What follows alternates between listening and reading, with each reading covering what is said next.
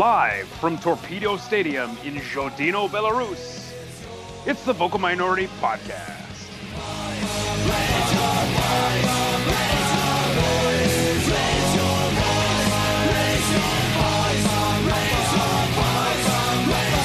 Raise your voice. Hello and welcome to this week's episode of the Vocal Minority Podcast.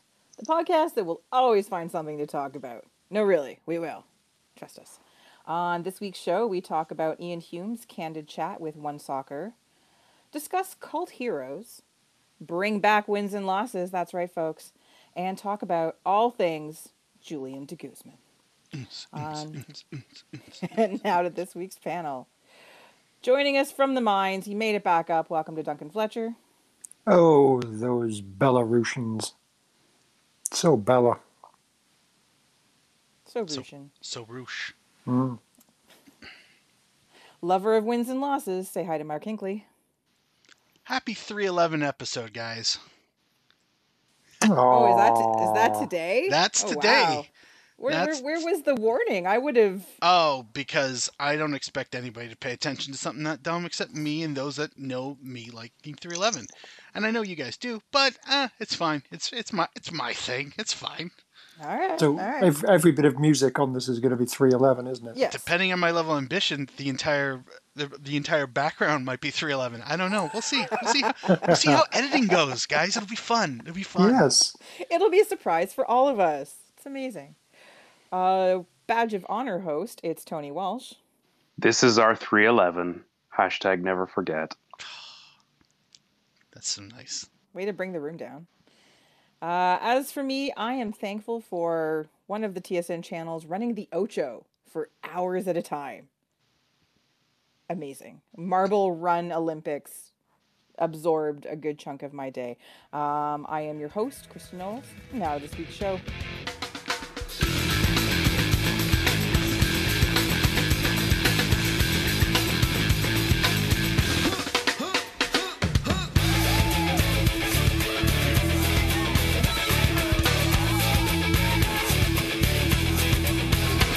Like I said before, I'll say it once more. Knew you would make me feel so good. Wanna do you right.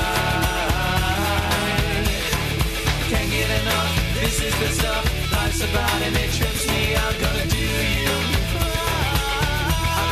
right. So we're going to kick off this week's show with look at, but really I guess a discussion about Ian Hume's chat with One Soccer the other day. And One Soccer... Hey, so hold on. Do our benefactors in Albania at Two Soccer know about this? They can't be happy about us talking about this One Soccer thing. I know. Yeah, we can't be promoting this. But it's Ian Hume, and... But it's over, right? Yeah, like they don't have any live soccer to show or anything. No. Like that. What I mean is, like, we're not promoting something that's about to happen. No. This Already happened. This happened like 2 days ago. And if we didn't catch it, do we have to watch it on there? You could watch it on YouTube. Perfect. Fuck it. Let's do this. YouTube sounds good. Anyway, so Ian Hume, who is, one of those sort of almost iconic Canadian soccer players, has been with the team for a long time, has played in a lot of different places, although never played in Canada, had a quite honest and candid chat the other day. And amongst the things that he talked about was, of course, that game, the 8-1, the game that broke many of us for a very long time, and we're still sort of broken from it. PTSD is real. Sorry? PTSD is real. Seriously real, especially in this. I didn't even play on it, and I still have aftershocks. Well, it's crazy. I haven't left my house for weeks.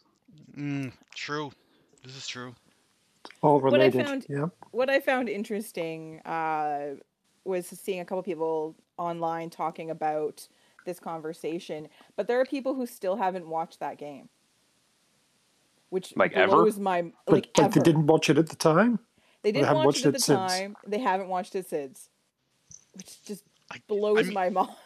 Yeah, but I mean, if you these are people who are hardcore Canadian soccer supporters. This isn't just like I don't recall sitting through the whole game, but I do recall watching it. Like, oh no, I know I gave up. I think I think it got to like after the fourth one, because it was still fairly early. I'm like, this is I don't find entertainment in watching the things I love get murdered, so I'm gonna just walk away from this and just read about it. And then when I read about it the next day, I was like, what?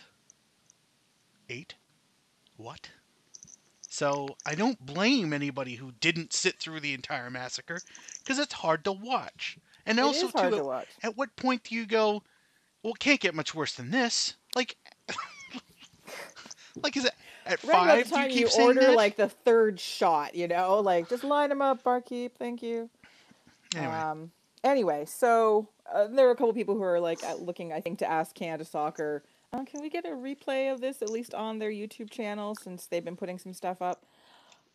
But the thing about this, the reason I brought it up, other than the fact that it is still, as much as the Canada Gold Cup win is the high, like that's the low for Canada Soccer right there, is that match. Was hearing him talk about the fact that it was the players' fault. He's like, we did this. This isn't on the coach. He kept talking about all the prep. He's like, we had a first class flight. We got flown down early. We had, all the the best accommodations. We had all the equipment we could possibly want. We had. Well, then this is the problem. They were never going to be ready for that. Yeah, that would have completely thrown them off the game. They were too pampered. Is that what it was? Yes. This isn't Canada. What's this? But it was very interesting to hear him talk about it from that, respect. He had some issues, I guess, with some of the, he said he would have preferred to come on earlier and the game changed when he and another player got subbed in, at the half. But he's like, this isn't on the coach. He says, we knew what we had to do and we'd been doing it. And then we walked in there and everyone lost their minds. And this is on the players. And it was very interesting to hear him very matter of factly just state this, and refreshing again to have, not to like take the blame or take ownership, but just to like come out and be like, yeah, no, we fucked up. We fucked up one of the best moments for Canadian men's soccer program, and he says, other than the current crop of players, that was the best Canadian men's side we'd had. And he's right. Like at the time, like that was a very, a fairly talented side. Right. So, really, better than the 2007 team. Yeah, I think so. Yeah, that whole, the best midfield in CONCACAF, what have you. I mean, that wasn't really the case anymore in 2012. Tiba's at least 8 years younger. De Guzman's still playing, and CONCACAF is kind of where he flourishes. There's arguments to be made for lots of different things, but that was a very solid. What a terrible place to flourish. In CONCACAF? Of all the places in the world you could flourish. Well, or in La Liga, but MLS just wasn't his thing. Anyway, am I the only one who ended up watching it, or did everyone else sort of like take a look at it? I refuse to watch One Soccer. I am a loyal employee of Two Soccer. I sent you a YouTube link. Oh, I'll check it out later. Thanks. That's great of you. I did not watch this. No. Mark? Gonna go 3 for 3 on this one. This is a strong bit. Yeah, no. Great. So I'll just talk about it. So that's fine. The other thing that he talked about lots of different things, and he's a really interesting guy, and talked about playing over with the Kerala Blasters and that first season and them winning and the players he said it was crazy being in that league when the quality of the players on other teams that he faced throughout the season. But the thing that I'm hoping that CanPL owners and such, or even MLS owners, mostly CanPL owners at this point in his career, take note of is his frustration in not ever playing in Canada and not being able to, in the past, work out a deal with MLS sides, but more recently, not being able to come to terms with any CanPL team to bring him on board. And when he talked about like the season, of course, they talked about CanPL and how important it is and how great it was. So it was obvious. There's there's some good players. There's a lot of like good technical players, but there was for most teams, very few you didn't have the veteran leaders, which you could see in a lot of clubs where they were just like, all right, you're here, you've been signed, go play. And that's something that we've talked about just about the CanPL in general. But again, it was interesting to see or to hear him, a more veteran player who's watching this from afar, assess the league in that way and be like, hey, like, sign me up, coach. Like, I will help your players. Surprise. Veteran player suggests veteran player is needed. Well, how can anyone who played for Poon City complain about his career? I know. The man he's a veteran of Poon. That's every man's dream. Yeah, no, I wish I had as many appearances for Poon that he had. It's nice. It was only 10, which makes that joke really sad. Yeah, no, it's just based on what reviews and what I've heard, like it is quite refreshing that he could be this candid, but not only that he could be, but that not quite. It sounded like it was borderline no fucks given. Absolutely. Which was, we don't hear a lot of that. No. Like, and I don't even mean like in football. I don't even mean in Canada. Like, we don't hear a lot about that in Canadian football, which is a whole clusterfuck of clusterfucks.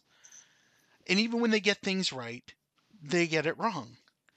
And like, if he thinks that way, there has to be at least a handful of other people who definitely think this way too.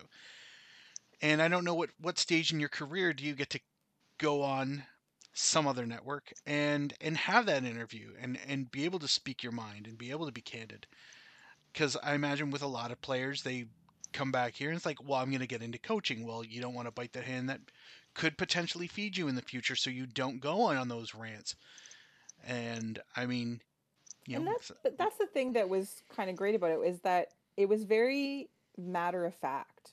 Like, he wasn't like, these people all suck, or this is like, he was just like, this is what I see as an issue, and this is how I look at it. Someone who's, watching this from afar, someone who's been involved, who's played the game for this long. Yeah, and it wasn't trying to tear things down. And I think what you're saying is true, that players, former players, obviously current players, but especially former players, are often reluctant to sort of speak up about what they see as issues.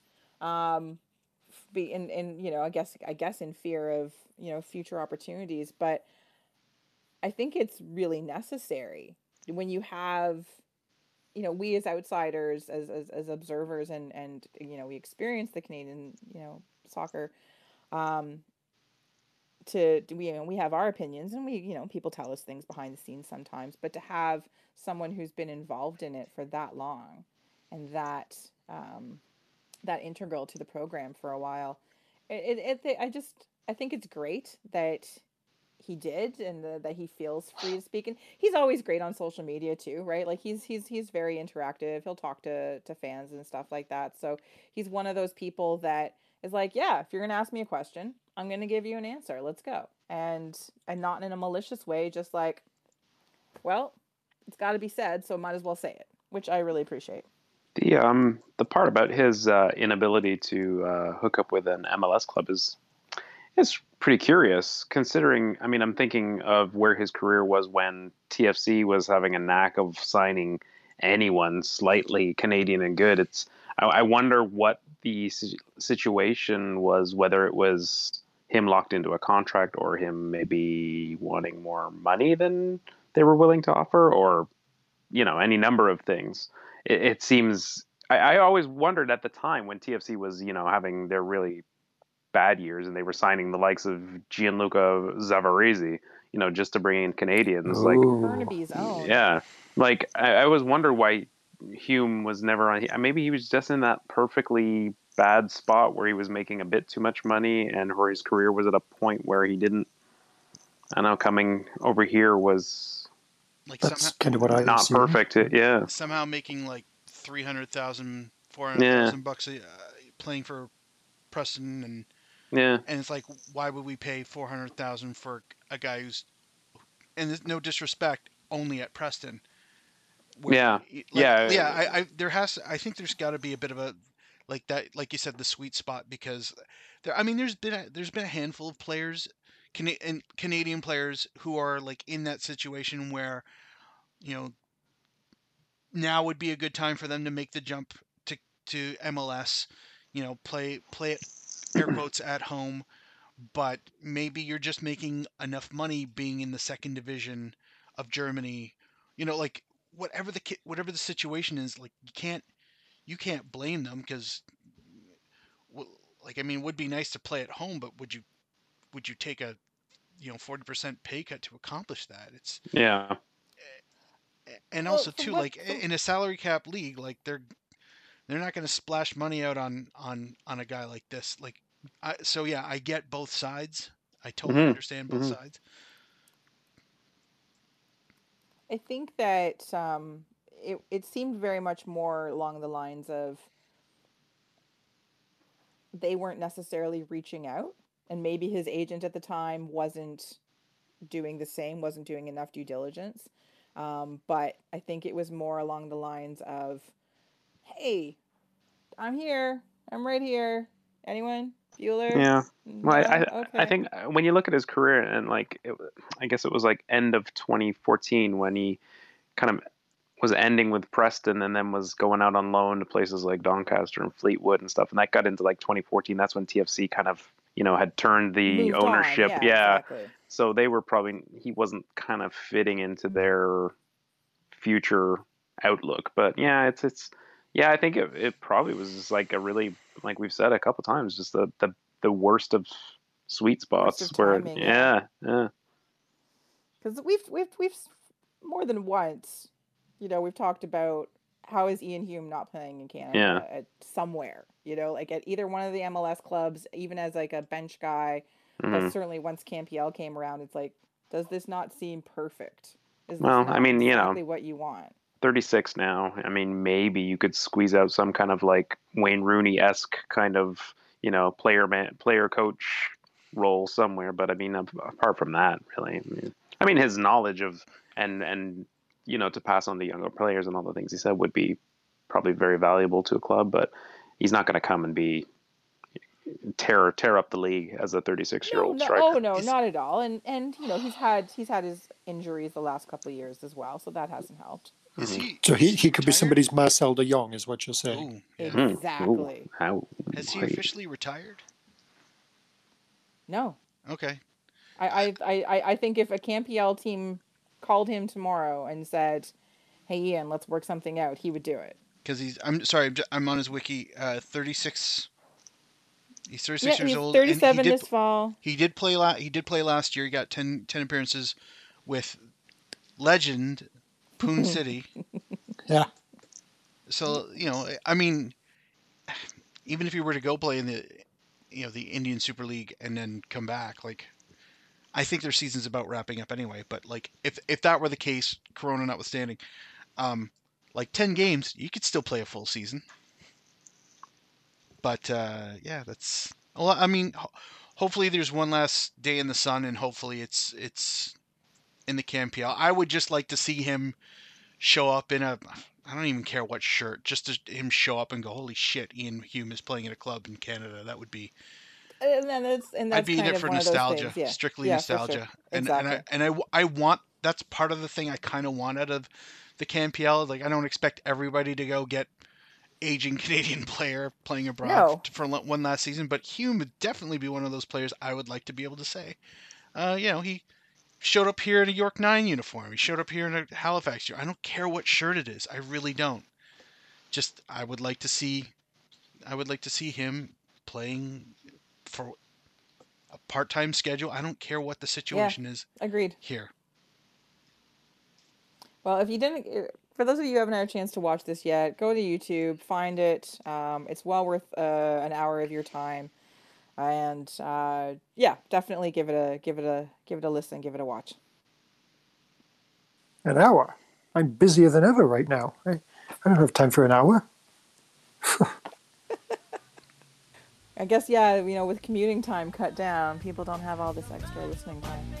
Dream will always be mine. All mixed up, you don't know what to do. Next thing you turn around and find a person is you. Thought a thing might be the thing, but the first could be the last. So just get off of your ass. All mixed up, you don't know what to do. Next thing you turn around and find a person is you. Thought a thing might be the thing, but you know this will pass. So just get off of your ass. You got to trust your instinct and let go of regret. You got to bet on yourself now. All right. Well, next up on the show, a little bit of MLS. Cult heroes for every MLS club. So on the weekend, a few days back, I was interviewed briefly for a piece on MLS cult heroes. And I had to choose a player. Now, if you haven't read the piece, one of the you know, the parameters for this were not the best player, not the one who scores all the goals, not the one who lifts the team up. So this is but just someone you associate with your club. And Duncan, I did think of the Chad, of course. And it did. And you didn't choose him And I didn't choose him because I needed to give you something to argue about. No, just kidding.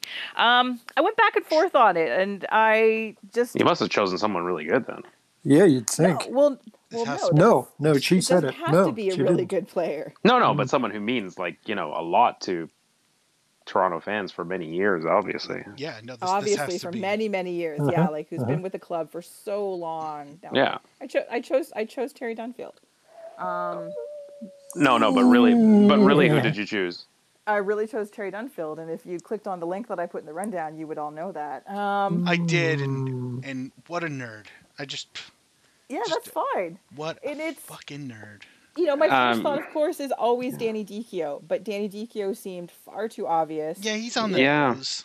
Yeah. But I mentioned him in my response, and that was, and I actually did mention Chad Barrett, but that got left out of the very brief paragraph. We'll never know. yeah, Convenient. sure. Convenient. Sure. We'll I know How it's not working out well for me. Yeah. Would you like a transcript of my conversation with the author of this piece, Duncan? I think so. So Sure you No, although and I like get why Dunfield is maybe a somewhat controversial choice. Someone said, "Why didn't you choose Drew Moore?" And I was like, "Well, well, no, I wouldn't have done that either. you know." Like, okay, So who would you have chosen then? I had the biggest problem I Duncan, had. Chad Barrett. The problem I had with coming up with now, also in addition to the whole didn't score all the goals, really puts a damper on it because Toronto never had a lot of players who A were good, B were liked, and C stuck around long enough to be a hero of any kind of cult. Like I So- wanted to say Carl Robinson, but I always had to argue with Carl Robinson's playing ability with many people. So I Right. didn't His say play. Robbo. Wait a minute. So his playing ability is below Terry Dunfield? No, not at all. That's the thing. But like you holding midfielders are someone you often have to defend in terms of their quality or in terms of what they mean to a team. Like, But to me, obviously, Carl yeah, Robinson- but anyway, I could have said Robbo. Would that have been a better choice? Yes. All right. Also, Did you know- Benoit Cheroux would have been a better choice Exactly. too. Yes. Yeah, Yes. Oh, Benoit Cheroux is so talented though. And So that doesn't arguably mean more a talented. That doesn't talent. You could be a disqualify cult him. hero and talented. Yeah, sorry. If it was, He was never the superstar. if it was shit, I Okay. mean, you're warm. No, Oh, sorry, come on. no, Dunfield wasn't shit for he wasn't TFC. shit. Like, okay, so like He played. He actually played quite well for them that year. So. to me, I kind of felt like, you know, Dero would have made a good cult hero, except I know half of the people in this thing would be upset. Barrett and Gilberto are kind of in the same vein. Yes, like, Gilberto. I thought about guys Gil. I fucking love who tried their ass off and weren't quite but they weren't, but they were. Well, that's cult hero. Yeah, that's pretty much it. Like Sheru, same guy. Like I feel like Young Nana. with the exception of his absolutely killer season, the cult guy will be, when this is all said and done, Jonathan Osorio. But until then, yeah, that was tough. All right, so each of you, who is your definitive choice then? Sheru's mine.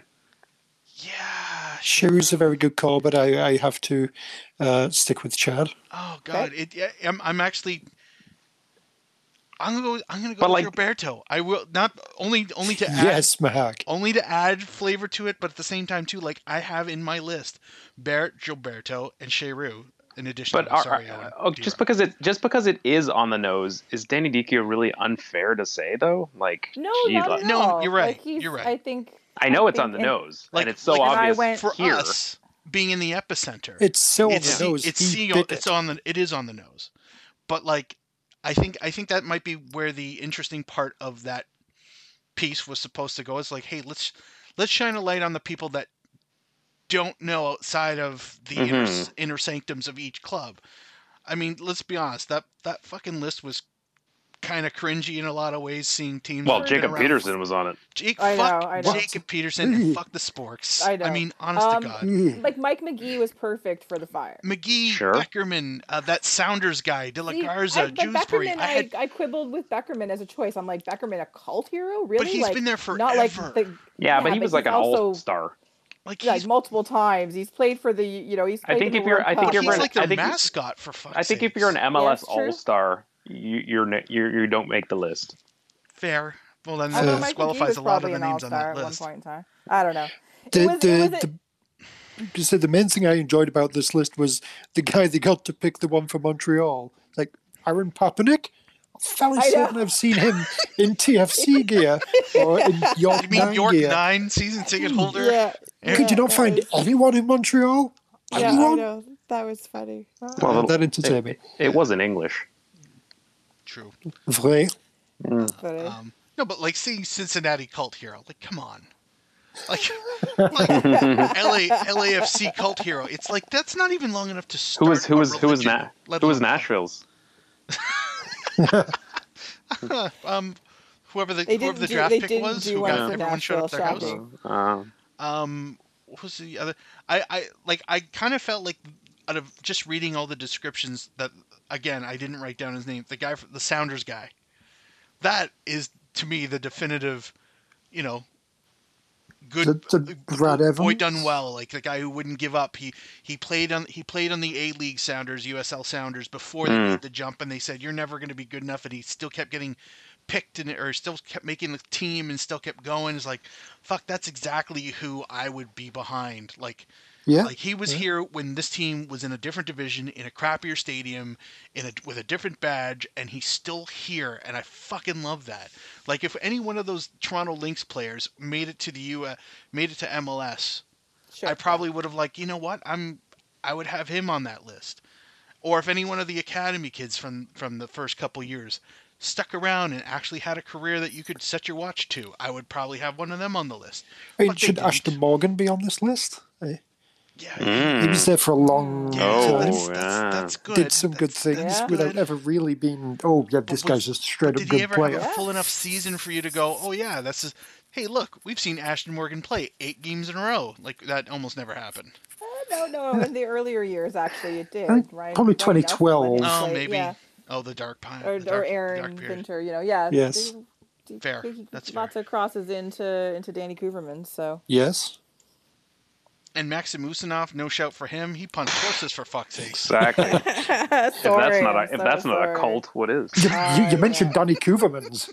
Yeah. Danny fucking Kuvermans. Oh Yeah. man, No. if he just stayed healthy for that last year, oh god, he would have been a legend. Never met it a would have been hero. amazing. Yeah. Probably the worst cult hero in the world. Oh my god, wouldn't it be the best? The guy who called the team out is the fucking cult hero. Yeah, I would absolutely have that altered to him. It's like you still called them shit while you were with the team, and you stuck around to score bags of goals. Oh, there is always going to be, a place at my dinner table for you, sir. Please bring your family. I'll provide Catan. We'll do this up. Any Max trade you want to Arruti. do, I will trade for it. And a sort of anti-cult hero, Max Arruti. Max Arruti. That was Anyway, All what we can right, all well- agree on is no one would have picked Terry Dunfield. Except. He probably would have been in my top 5. Sure. No, because I've asked others about this other than you lot since then, and Dunfield was a response I got from multiple people. So I respect that you didn't ask us because this was a much better segment because of it. oh, I was never going to ask you ahead of time. Are you kidding me? Wow. That's Even right. though the show's That name hurts. was put out there as a, it's like you Well, were talking on behalf of the show. It is Kristen's podcast. Yeah, true. I We forget know that. this. I'm still happy we're here. Kristen's gag of a podcast. Mm-hmm. Stop it. Harsh. Hey, We're we're just- on.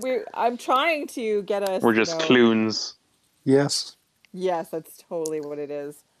Hey, we're back on MLS's list of podcasts again this year, and I'm trying to get us clicks, guys. Last so man standing. Clap, clap, clap, clap, clap. There you Last go. man standing.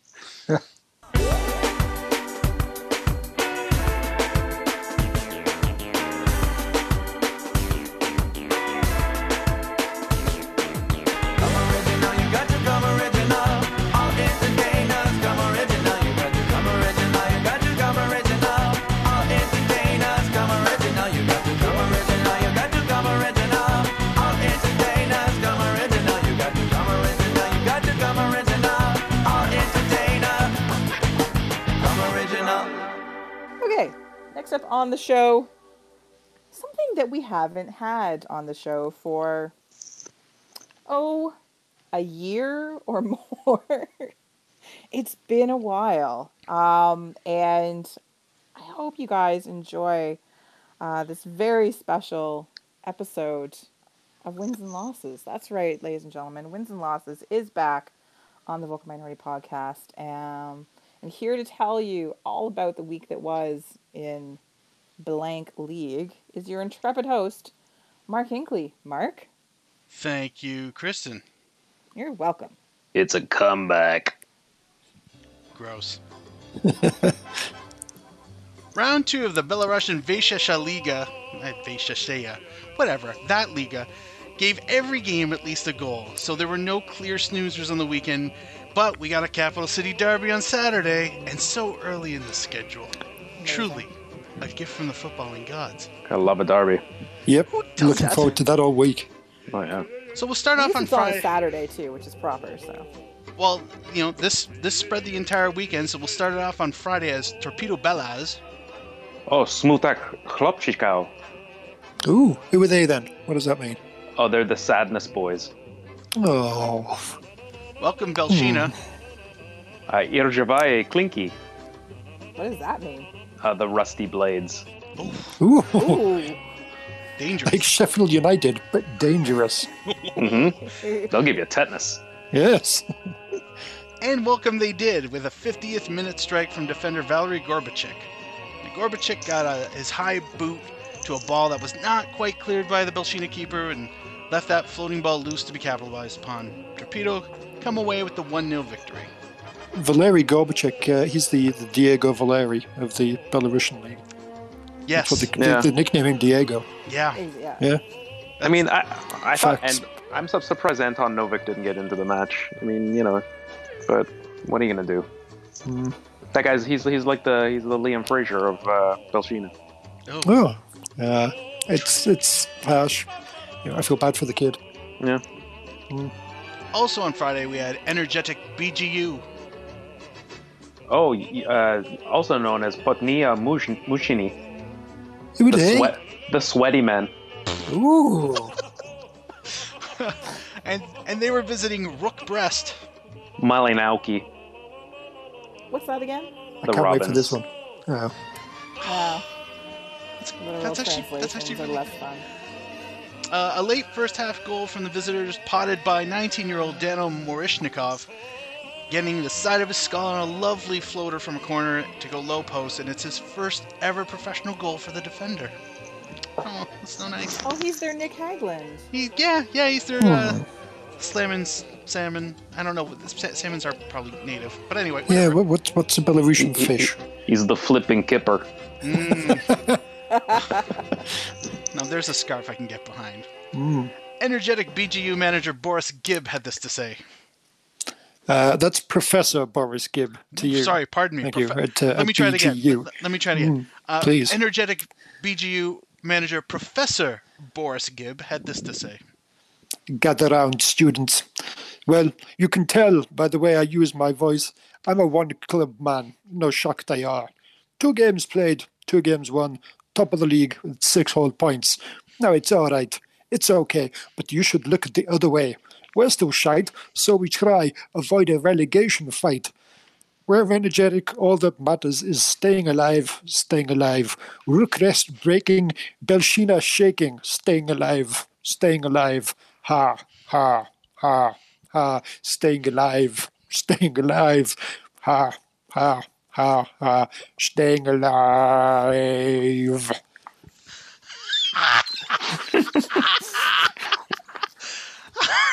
You just don't get these kind of quotes on MLS wins and losses. You really don't. I mean, I just hope we get to go back to this guy every the week. coaches are on. Oh yeah, the media Belarusian scrums are league, way right? more open in the This Belarusian is league. amazing. Yeah. Yeah. That was beautiful. Saturday had 4 games on the docket, starting first with Slutsk. Chistia Britvi, What does that mean? the clean shavers. Ooh. Against Dinamo Brest. Gentlemen. Polskiaje Sztampi, Oh, and that is. the Polish punchers. Oh, Oh, well then, They're on the border. that's controversial. It's true. a little bit, yeah. Yeah. I didn't write it. No, but they actually are like on the border. So it wasn't a metaphor. It's a geographic fact. Yeah. Dinamo Brest win this 1-0. Lone goal from Grandpa Artem Milevsky. He's 35. Oh yeah. In the 19th minute, and at this rate, he's bound to bag 15 goals, which would be a market improvement from his 4 of last year. 7 yellow cards, but no reds, as the defending champions walk away at the 3 points from Slutsk. 4 goals for Milevsky. You're always going to expect more than that. Come on, everybody One would knows this guy. He's better than that. Yeah, I have to agree. I mean, he had a bit of, He's bit of the Chris injury. Wondolowski of the Belarusian league. Oh, yes, that is true. And yes, he's getting on, but he still is good for 15 goals, 20 goals maybe. He's such a watch, this guy. Yeah. Next up, we have Slavia. Giaiki Varanya. Ooh, can't wait. Who are they? Oh, they're the poached eggs. Ooh, Delicious. I bet their logo is great. Taking on the Giants, Bate Borisov. Parad Marshalau, Ooh, what's that? the parade marshals. Ooh, Very I've heard of them. organized. Yeah, yeah. Chad, Doniel, great fucking centre-back partnership. And while Giants they may be, Giants they were not. Oh. William Thor Williamson, local boy obviously. He sounds Nordic. Thunder, Kinda. He's from Belarus. Kinda, yeah. He's from North Belarus, near Reykjavik. Oh, that's one of the best Belaruses. Yeah, it's superior to all other Belaruses. Anyway, Williamson opened the account for the visitors in the 10th minute with a lovely step over and leaving his marker and then potting it far right corner. But that was never going to hold to Slavia at home. Not a chance, as Nikita Melnikov bagged 2 poached goals to seal the victory for the home I side. see what you did there. Yeah. The eggs, poach. Yeah, see, it's not just a name. It's not just a gimmick, it's a name. It's a lifestyle. It's a lifestyle. It's even better. So the brace puts Melnikov in a tie for the Golden Boot race at 2 goals, because those are the 2, with 5 other players, and it actually equals his goal-scoring tally from last season. So things are looking up for the 23-year-old. So he's the Belarusian Javier Martina. This is all he's going to get. I'm more optimistic than that, but yes. So next up was the Minsk Derby, and it was no letdown. A thriller as Minsk. Hurad. Oh, Who? Hurad Right, but what does that mean? City.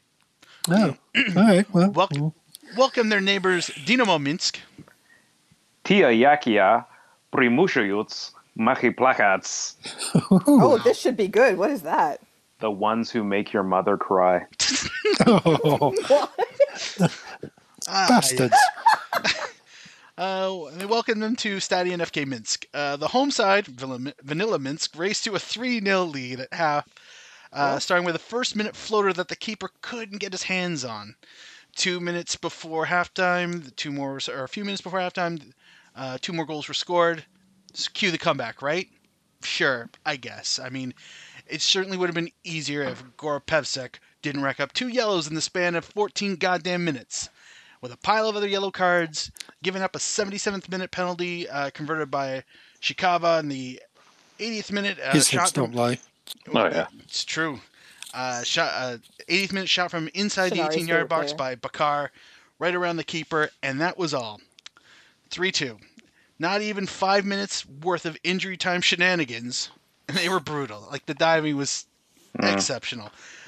Could convince the ref to I call love the for it. old. I love the old firm cheese derby.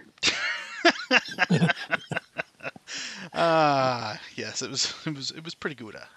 Hey, yo. Yeah, come on, this is gonna happen. So 3 points to the home side, and apologies, Duncan. No appearance from Dom Dinga. Never got off the bench. That is a shame. Yeah. Everyone loves dingers. Oh fuck! I'm all about the Dingas. Yeah, well, next week, I'm sure. Oh, yeah, certainly. Last match on Saturday had Shakhtar. Stroyechny brat Tucher, What does that mean? the cousin touchers. Oh, What? Fucking Now you're provincial just making sides. shit up. I don't think Wikipedia lies. Stealing all the points in a 2-0 victory over the home side Gorodea. Koni Dorage, Which is? the horse milkers. who thinks to milk a horse? Who? Gorodea. Goals from Diasamidze and Pastrelov to round it up for the. Fucking Pastrelov I again. guess. Yeah. Yeah, I know. He's so annoying. I had him in fantasy league this week. And, I dropped him. Jerk. Unlucky, Tony. I know. Unlucky. Gorodea, man, they are not. They are predicted to get the drop. Real, like, I thought that was a lock though. So that wraps up Saturday. Sunday, 2 more games. Islak Sherry Isheri, came away. Go on. What does that mean? Sorry, my bad. the gray and grays. Yeah. Came, That's drab. that's unfortunate. Belarus. Fair. Yeah, it's true. Islak came away with a 1-0 over the visitors. Smolavici, STI. Danos Chiki, Yes. the informers. With Yansane. Snow's favorite team. It's true. Yansane with an 88th minute looping goal from 20 yards out. It was actually quite a nice little bit of skill there from the. Yeah. Yeah, very nice goal. And to be fair, it was always going to be a long shot that beats them. Because, this STI team, you do not want to be playing around inside the box with them. Licky boom boom down. Don't do that. No, Jesus. Oh, absolutely. Last game in the slate, home side, Neman Grodno. Kachki, Ooh. Quick. Go on. the Stags. Like Mansfield. Delightful. They easily took care of the visitors, Vitebsk. Piarasledniki Imrantkau, Ooh. And? the immigrant chasers. Oh, wow. No, that's just wrong. Fuck those guys. Yeah, pretty much. Belarus. Please. Belarus, man. Yeah, yeah. terrible. It's sad how commonplace that is. Oh, man. Yeah, so Neman Grodno took care of Vitebsk to the tune of 2-0. Good news, Duncan. Go on. Julio Cesar, the Ooh. other one, got 64 minutes in before subbing off. Is he going to he'll be off playing for Brazil soon? Is that a thing for him as well? I would be impressed if they know that's who he is and where he's playing. Okay. I mean, Fair enough. it's an outpost. Yeah. He was wearing a tiny towel that belonged to the team goat. What a bastard. And the main result here from all of this, COVID-19, Belarus 20. You know, they took it on. They won. You've got to say that it's a very aggressive approach and reckless. You might say it's going to leave a lot of time, a lot of space for COVID to attack them later. So I think that might get turned around later. I think. We'll see. There were some brilliant wide shots of the stands. Not that the stadiums are huge to begin with, but you'll just see two people with like a 8-seat radius around them, and then there's another two people with an 8-seat radius. Like it was like a sad light bright is what it looked like. It was just like, oh, there's a couple just dotted here and there. It was pretty good. Hey, it's an old cliche, but the ball is round, and so is the coronavirus. Also true. Also true. So that leaves Vanilla Minsk, Islak Torpedo, and Energetic BGU all with spotless records at the top. Bate, Gorodea, Dinamo Minsk, and Belshina adrift at the bottom of 0 points, but it's only been 2 weeks. Looking forward to the marquee matchup at the top of the table with undefeated Energetic BGU hosts Vanilla Minsk. Should be a banger. That's all for this week in Wins and Losses. God, I love the internet. Back to you, Kristen. Thanks, Duncan. I'll make you a White Russian. Bet you didn't think that we thought of that. Came up with that shit way back. Innovation ruling the nation. The dance hall's back. What you know about that? Say, let me introduce you to the excitable crew. This is just how we do. Ticking like a time bomb. Watch me go off. Let me introduce you to the excitable crew. This is just how we do. Ticking like a time bomb. Watch me go off. All right, to finish off this week's show, although this is by no means going to be quick. Sorry, folks. It's time for a little TFC It could talk. be. Nope. We just did 15 minutes on the Belarusian league. I don't know. Yeah, and that was fucking that what you know what that was? That was Urals gold is what that was. Yes, that was Belarusian gold. Yeah. Yes. Today's TFC talk is focused on one single player from Toronto FC's history. This is a topic request from one of our Patreon patrons, our friend Ruchesco. Hello. So here we go. We are going to talk about all things Julian de Guzman. So other than being the world's best bail bondsman, sorry, that was Julian B. Guzman. De Guzman was the... I've never seen them in the same room. Nope. first Canadian to play in La Liga for Deportivo. It was a very big deal at the time. He was very successful in his time there. He was a mainstay in the middle for Canada's national team for over a decade and is still the cap leader for the men's team. But maybe best known as Toronto FC's first ever designated player, as well, of course, as being the man that knocked out June Marquez Davidson with a single blow. Oh yes, that's his career highlight here. Yep, for sure. Crippling shot. It was like the violence exhibited. I still shook the stadium. I think to its core. And also, don't forget his full name is Julian Bobby de Guzman. Ooh. That's truth. And then he ultimately finished his playing career with the now defunct Ottawa Fury before becoming their coach and manager. We'll talk about that in a bit.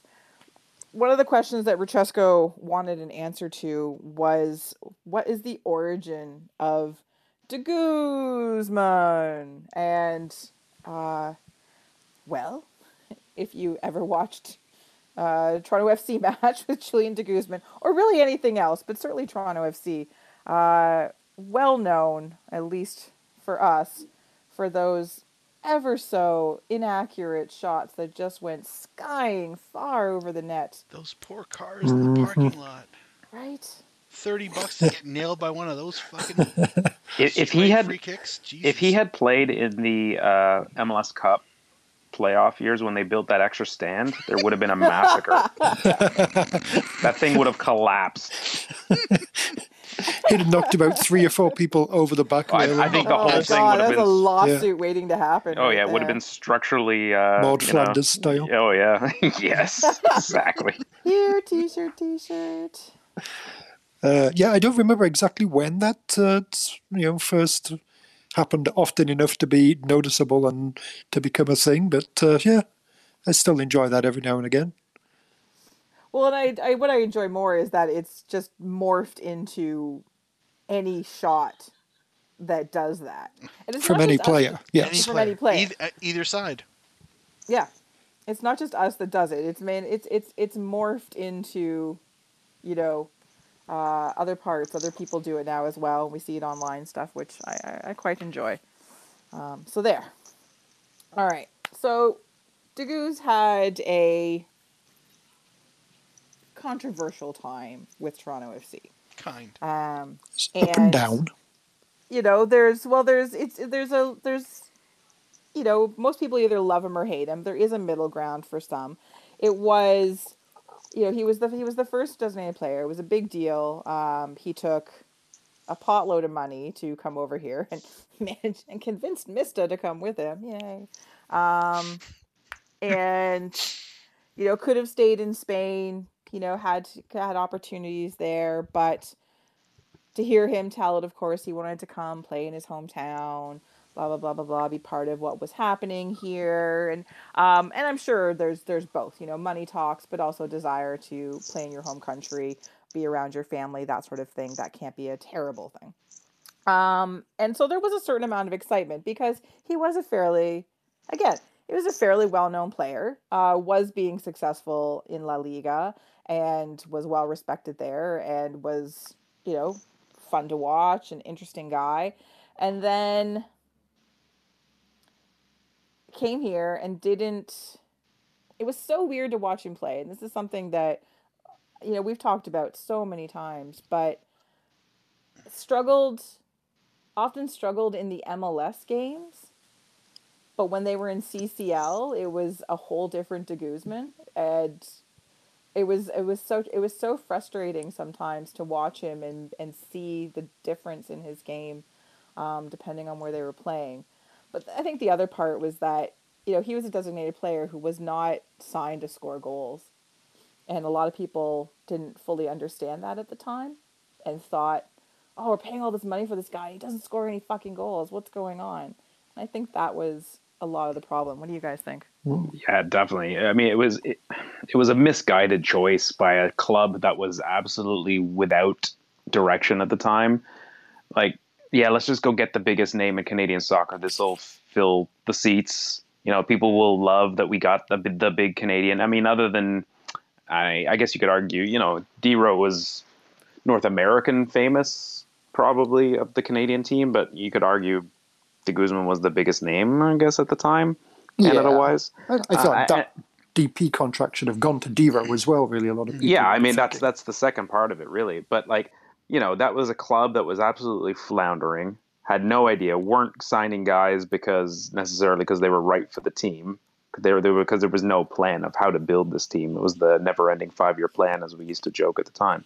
Yes. And they brought in a guy who, like you mentioned, for more fans who weren't really in tune with what his role would be like, it was like, oh yes, pay millions. This guy's going to come in and turn things around with all this goal scoring. He's coming from Spain. It's going to be good. But, you know, they brought in a holding midfielder, a technically sound holding midfielder, and played a tactic which barely got him the ball on the deck. You know, most of the time he was watching it sky over his head from the defenders up to the front. So his impact was limited. When he did, you know, there was possibly pressure on him to do more offensively than he would have been asked for, you know, on a good team.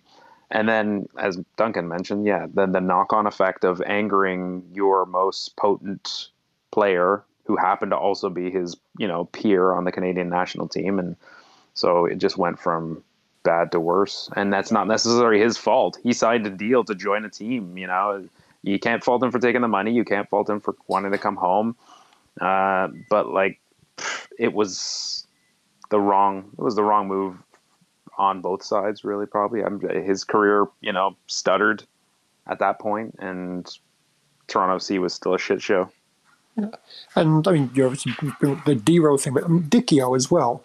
Basically, Dicchio had to retire because we ran airplanes to make room on the squad for De Guzman. So. Sure, yeah. then, yeah, basically he was just in teams that were constantly different. It was like, oh, Chris Cummins, now Preki, now Aaron Vinter, now Paul Mariner. And yeah, you know, a little bit of time during, I think, Aaron Vinter's time there after Torsten Frings had come along. It's like, oh, okay, now he actually looks quite good. But generally, yeah, it just didn't work out. Yeah, I would agree with almost all sentiments spoken. I I never fully understood the reason. I mean, if you're going for name brand recognition, air quotes, at the time, sure, I guess, but um, him as a defensive midfielder, as a designated player, that really wasn't I didn't feel that that was a problem that needed to be solved. Any journeyman could have done his job in most games. I would agree that any journeyman could have done his job in some cases better. I don't blame him for taking the money. Absolutely not. He was out of contract at Deportivo.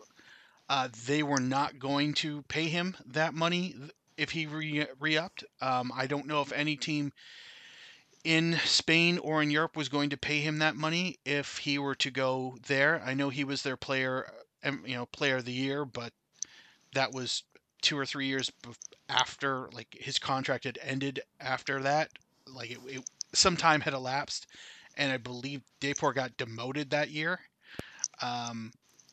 So it was the perfect move for him to make, to get paid, to still feel relevant, to still feel like a big shot, to heroes welcome. It just, the only thing that was wrong was the team he inherited, and nothing did him any favors. That side did him no favors. He didn't do himself very many favors either. When you're with a team that's, shall we say, a little more culturally seasoned as far as how to play the game. That's not intended to fully disrespect MLS players, but let's be honest. A middling MLS La Liga side would be technically more gifted than a middling MLS side. So when you have got better players to pass to, you obviously look better. And And I think calling TFC middling is being kind. I was that's going to say, generous. that was very kind of you, That was Mark. very no, but I mean, they were shit. And so, like, Yes. if he couldn't improve a shit side, they were never going to get better. And I mean, that's also kind of the fallacy of MLS and the way it's structured. But that's a topic for a completely other day. So I did kind of laugh when he left, mostly because I can't believe they found somebody to take him. And Aww. and I mean, it was my FC Dallas. Mm-hmm. Yeehaw. Yeehaw. Thank you. He didn't do terribly there. He didn't do terribly there, No. but it's not like they rushed to re-sign him to a DP deal, because he Nope. really wasn't at the caliber of DP even when he got here. His resume was, but he wasn't. So yeah, I don't hold a lot of great fond memories of him, and I kind of felt he was here at least a season too long, if not longer. But oh well. Yeah, that about sums it up. I had high hopes when it came, but didn't work out. Oh well. That's about it. I think, yeah, I wish it had gone better. The hate that Paul Mariner had for him was quite clear. And he had the knee surgery and stuff too, which, nobody knew really that he was playing injured that one season, so that affected things. But yeah, it should have gone better. There was no way really that it was going to go better. For me, I just hold dear the CONCACAF matches in the CCL, and he was at least, that was one of the things that was going well for TFC. Nothing else was, but they were having a lot of fun in CCL tournament play, and you got to really enjoy what Julian de Guzman could do on a pitch during those matches. Yeah, so I never hated him. I think love him is probably too high a rating, but more on the love side of meh for me in terms of his time with TFC. But one of the best things about Julian de Guzman's time with TFC is, of course, Club Escobar. And while the best thing about the Club Escobar incident all these many years ago is, of course, the mug shots of the three and Aceval trying to make a run for it, which is still the funniest thing ever. What doesn't get mentioned nearly enough is that, de Guzman is the one who bailed them out. Sorry, his alter ego, Julian B. Guzman. But I love that part of the story so very much. Not all heroes wear capes. They drive Lambos. Orange Lambos. Orange stamp. Yes. And at that point, presumably TFC had 2 or 3 players that were earning millions that could have bailed them out. Why did it have to, fall into Mr. Guzman? Mr. B. Guzman. He was probably team captain at the time. Yeah. 2012? No. Really? Like Frings and... He was definitely the richest. Frings wasn't there at that time. Was he? He might have been he injured was. at that point, but he definitely would have been there in He was definitely there. early, mid-2012. Surely he had that the was one of most. the reasons. Surely he had the That was- most money though. Probably. Look, the only thing I keep taking away from this whole anecdote is that it's not considered one of the 25 wildest stories in MLS history. Well, that's according just to the that Which was is- a scam. That was Yes. poor journalism. Yeah, Poor yeah. journalism. This was such a shit decision, Sam Dayskull, that I'm bringing it back. That's how fucking terrible it was. Did we mention the layers? And Julian B. Guzman was just one very important facet. It is the greatest. It is the greatest single story in MLS capers. Yeah, Full So stop. good. yeah. It's Try so good. try to come close. Yeah. You could take Well, all the 25 of them and Preki compile it to vodka one story. story- It wouldn't be as good. Yeah, the Preki vodka story. Preki Yeah, vodka I'll give is that. I'll pretty give it good. number 2. That's a That's solid 2. But pretty this, fucking good. Nobody got arrested. yeah. Nobody got bailed out. Nobody tried to outrun a cop. Yeah. No one with zero chance of outrunning a cop tried to outrun a cop. Yeah. And never have there been 3 mugshots that were so different. There's Luis Silva, fucking terrified. Oh no, what have I done? Nick Soolsma just kind of stunned. Oh no, what's my girlfriend gonna say? Exactly. Don't tell my girlfriend. And then Alcival's shit-eating grin, which will live Yeah, on. been there, forever. done that. Yeah. What? You think this is something? What? I'll just have a nap. Wait for Julian to come get us. It was so great.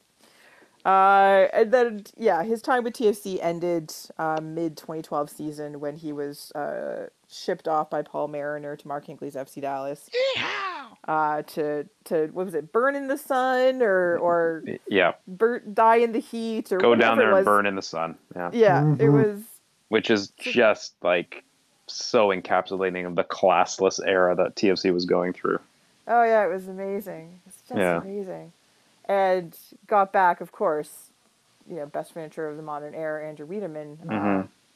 But watching interviews with De Guzman after that, while he's in Dallas, where he, doesn't hold a lot back and kind of rips a couple strips off the club. Oh, it's nice to be with a club that knows what they're doing and to be in a good environment. He doesn't hold a lot back in that one clip I sent you guys, and it was kind of yeah, you're not wrong. You're not wrong at all. And then I so much enjoy the part about, well, we'll see who's in the playoffs and who's in last. Part of it. Fuck you, Paul. Which I think a lot of us have thought. Yeah, he's just some Canadian guy. Of course he's going to be all bitchy and moany and what have you. Of course, Canadians yeah, exactly. can't trust him. True. So the end of De Guzman's career, yes, he finally came back, was signed by Ottawa when they were signing all of the Canadians, and played with them, for a few years. Was it 3 years, 2 years? And I think that was, and that was a cool thing. That was neat on Ottawa Fury's part in terms of what they were doing with bringing back, it was only 2 years, I apologize, bring back a lot of Canadian players, trying to do something good with that. And then he transitioned into their, he was an assistant coach, and then he was the coach, and then he was coach/general manager, until, of course, it all blew up. And part of that was keeping Ottawa out of the Premier League, or at least so we've heard.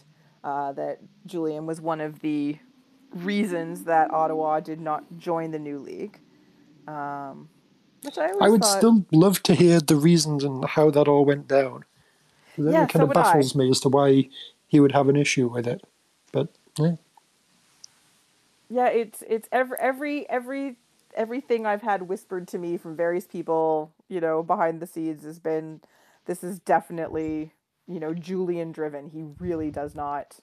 He's the one who torpedoed this and is like, wow, why? Like, you're a Canadian player that didn't have a Canadian league to play in, and wouldn't you want this? And all the backing, the bending over backward that the league was willing to do for that. Yeah, to this day, it's confusing. And if you watched the final press conference of the Ottawa Fury, and there was de Guzman in tears. Oh, he was so sad.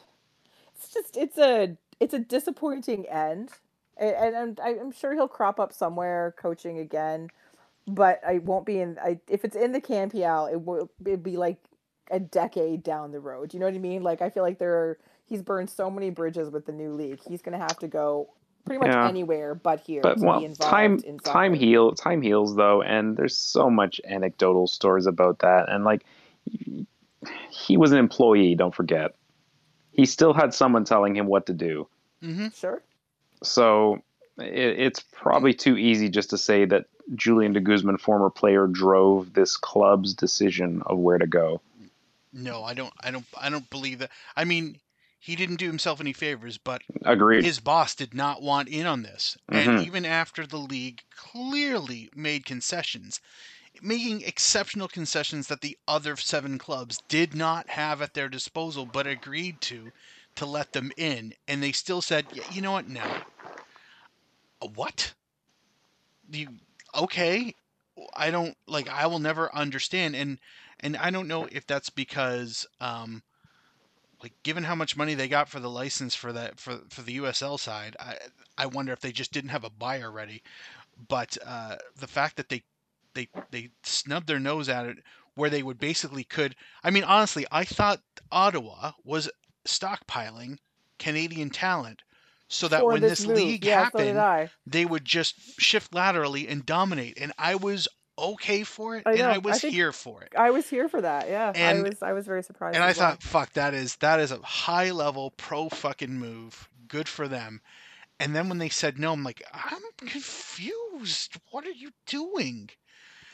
So yeah, I think he The was just Canadians would have dominated USL, and that was clearly the plan. yeah, that worked. So I don't like I think I don't think he's gonna have to wait 10, 15 years to make to for him to pop up on a CanPL side, but clearly it won't be in the next season or two, just because that wound is still a little fresh. Let's get Atleti off the ground and get some games under their belt, and maybe he shows up as a scout or a technical director or a youth coach. It doesn't matter. He'll be back and he'll be there. It's just he kind of burned whatever future he had by doubling down on what his boss said. Yeah, I mean, sure, you have to take responsibility of what you put out to the world, but I mean, it's kind of sad if he was being the good soldier for his employer and was the most publicly burned of it because he was the face. We'll probably never know fully. There's not a lot of love for the ownership either. Like, No, and we it's know not the been- stories. We heard all the stories at Yeah. that time, how they were even trying to sink the, they were like tanking the club. Like, Yeah. why he was so gung ho to follow that path, I don't know. Who knows? We'll may never know where his reasoning lied, but it's to say that he was the driving force seems. I have a hard time buying that he would tell any millionaire, what they were allowed to do with their franchise or where it should go. Yeah, at that point, he'd been in the game long enough to know the politics, the ins and outs, what the money was. Like he certainly didn't. He certainly didn't make the reaction knee jerk. I'm sure being in USL was better for his own bottom line, not de Guzman, but was it? Mhm. What was his name? The owner for Ottawa? Can't Oh, remember. God. The guy who ran Wow. it. It hasn't even been that That long, and wanker. I've already forgotten. That wanker. Fuck him. Like Young Hunt. Young Hunt. yes. That his new album drops next week. Yeah, And it's gonna yeah. be fire. But anyway, yeah, the owner was clearly in for his own self-interest, as every owner typically is. Gowdy. And I just Gowdy. I The artist? The architect. Him too. Mark Gowdy, President and CEO of OSEG. Mm. Yeah. whatever. What a renaissance man. Yeah. Yes. So, yeah, like obviously he had his own motivations, whatever they may be. I'll never fully understand them. So, everybody can lie in their own filth, and too bad. So. All right. Well, Vamos that is Atleti. that is our intensive look at the life and times of Julian B. Guzman.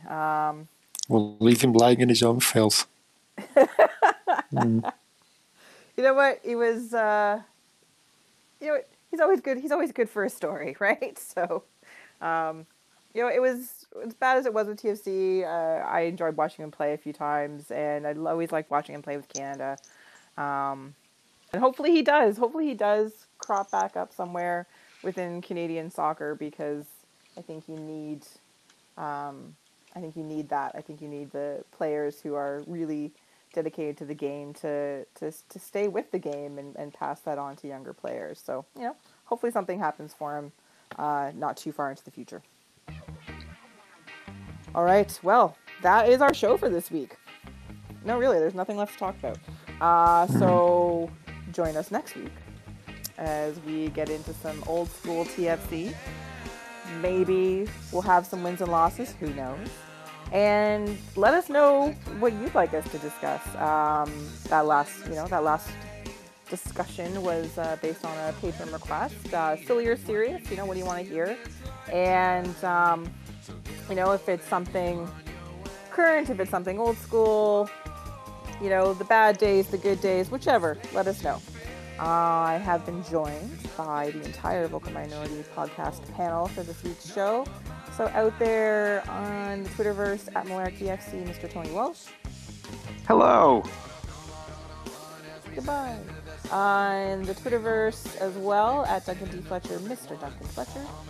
Tony stole my bit. This is why I should go first. I never get to go first. That's why I did It's it. true. He never does go first. Anyway, hello. Been there, done that. Yes. Out there on the tweet machine at KidNerdMark with a K, not a Q, Mr. Mark Hinkley. I will treasure this 311 episode forever. Stay positive and live your life. Aww. He's so such a sweet. Yeah. Thank Thank you, Mark. You can find me on the internet, yes, the entire internet, at KZ Knowles. I've been your host, Kristen Knowles. And until next week, Canada, get used to it. Canada. Woof. Dude, I've been saying that for like a year and a half. Really? Yes, I've only been on like 3 shows. that's true. I was going to say, pay attention. Nothing really matters. Anyone can see. Nothing really matters. Nothing really matters to me.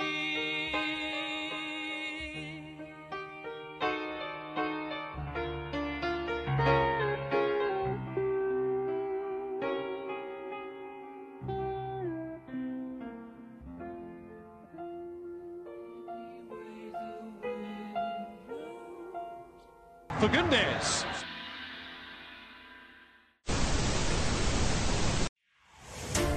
Glory, victory, united, city, wanderers, roar, Phoenix, another united, Jets, Mariners, and some other clubs.